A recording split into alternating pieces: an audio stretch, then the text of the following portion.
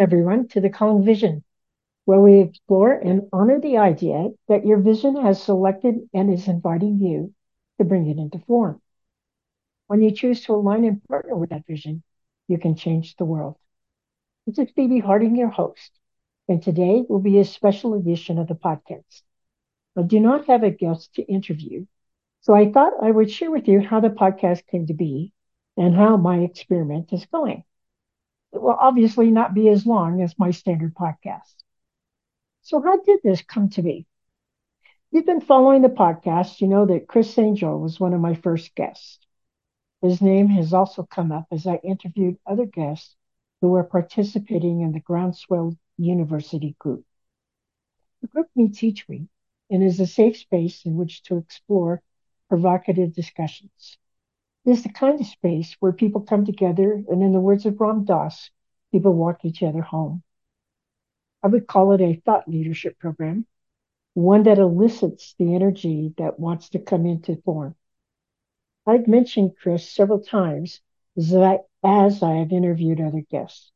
For me personally, it has inspired new or deeper thoughts, provided a group of like minded people to play with, and challenged me to explore new things. The podcast actually came out of a discussion where we were talking about visions and goal setting. As I listened, I became aware of the very strong feelings in my body, and then my thoughts that began to say, I think we have this all wrong. We don't set goals in relationship to creating visions. Visions call us. They are intent in becoming manifest and choose us to help that happen. I sat with those thoughts and feelings for the next week and shared that information with the group. During my contemplation time, I was reminded of Rumi's quote of what you seek is also seeking you. That quote, for me, clearly summed up what was beginning to emerge within me. Over the next few weeks, I had the inspiration to do a podcast. Now, that might not sound like a big deal to you. However, for me, that would be a huge stretch. I didn't listen to podcasts, mostly because I find it very difficult to find the listening bandwidth for me to do so. I knew very little about them, had no idea how to go about producing one. Well, I'm sure you get the idea. I had a potentially good idea and very little knowledge of how to make one happen. I did have some people in my circle who had some knowledge about that, including people from the Groundswell group. So I was able to call on that expertise to get started. Things began to fall into place. One of my bigger challenges for me personally is being able to sustain something that requires a skill set that is completely out of my wheelhouse. I was clear that I wanted to do something and wanted to try it out first. So I lined up a few interviews, and my thoughts were, well, hey, once I've done at least 6 of them, maybe think about releasing them. That happened, and the first episode was recorded on April 12th and released on June the 1st. So, what has the journey been like? One of the first things that I had to do was give myself permission to fail at doing it right, followed with, it doesn't have to be perfect. I have learned the basic, use that information to record and release the episode. I also have the awareness that there's still a lot to learn if I want this to go big. Things like editing, promoting, etc. I also have to be open to how the podcast wants to flow, not how I want it to flow. So one of the things that I've deliberately focused on is working in partnership with the podcast synergy. I think it's something that goes on behind the scenes, yet at the same time is important to me. For each guest, I will have a conversation with the podcast synergy. I will share things like what kind of intro I'm planning to do and some of the questions that have come up for me to ask my guest. Pass this by the podcast synergy and get his thoughts on the subject. I also ask questions like if there is something special you would like me to ask or cover in the interview, and if there is anything special to bring forward from the guest. Well, I got to almost hear you asking yourself, so now how do I do that? I primarily use a technique called active imagination, which was created by Carl Jung. He used it in his practice to bridge conscious and unconscious minds. The technique that I learned involves being able to have conversations with other things.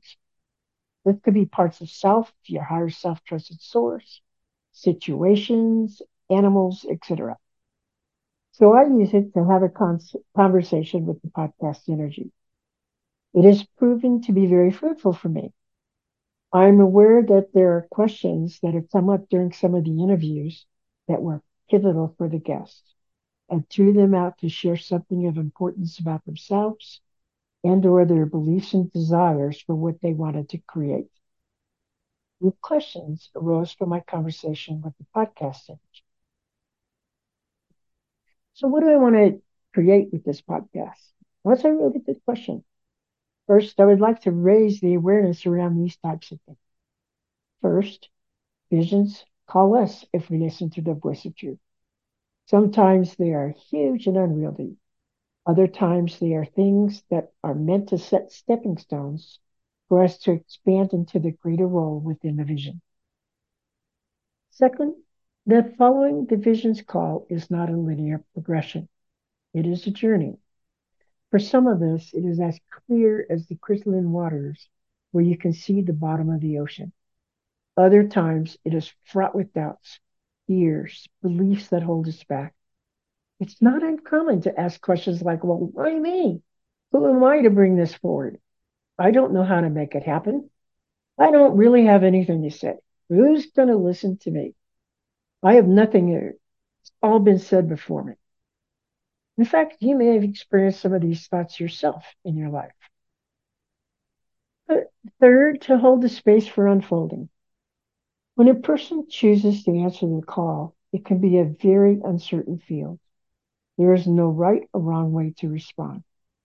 There are some that prove to bring more joy as we follow them.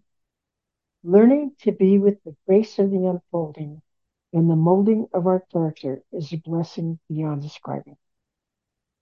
Fourth, to have at least one person be inspired with the fact that they too can respond to the small voice within that keeps nagging at them and bring them into alignment with their soul's mission. There are probably more things that I could say, and yet this feels like the message that I want to share for you today or with you today. You feel called to share the vision that has wrapped you in its arms and chosen you to bring it forward. I invite you to participate in this experiment and schedule yourself as a guest on the podcast. You can do that by going to bbharden.us/podcast and then using the book as a podcast guest button. And also send an email to podcast@bbharden.us. I ask that you allow yourself to serve as an inspiration for someone else. After all, we are all walking each other home. Thank you for listening, and may you have a happy holiday season.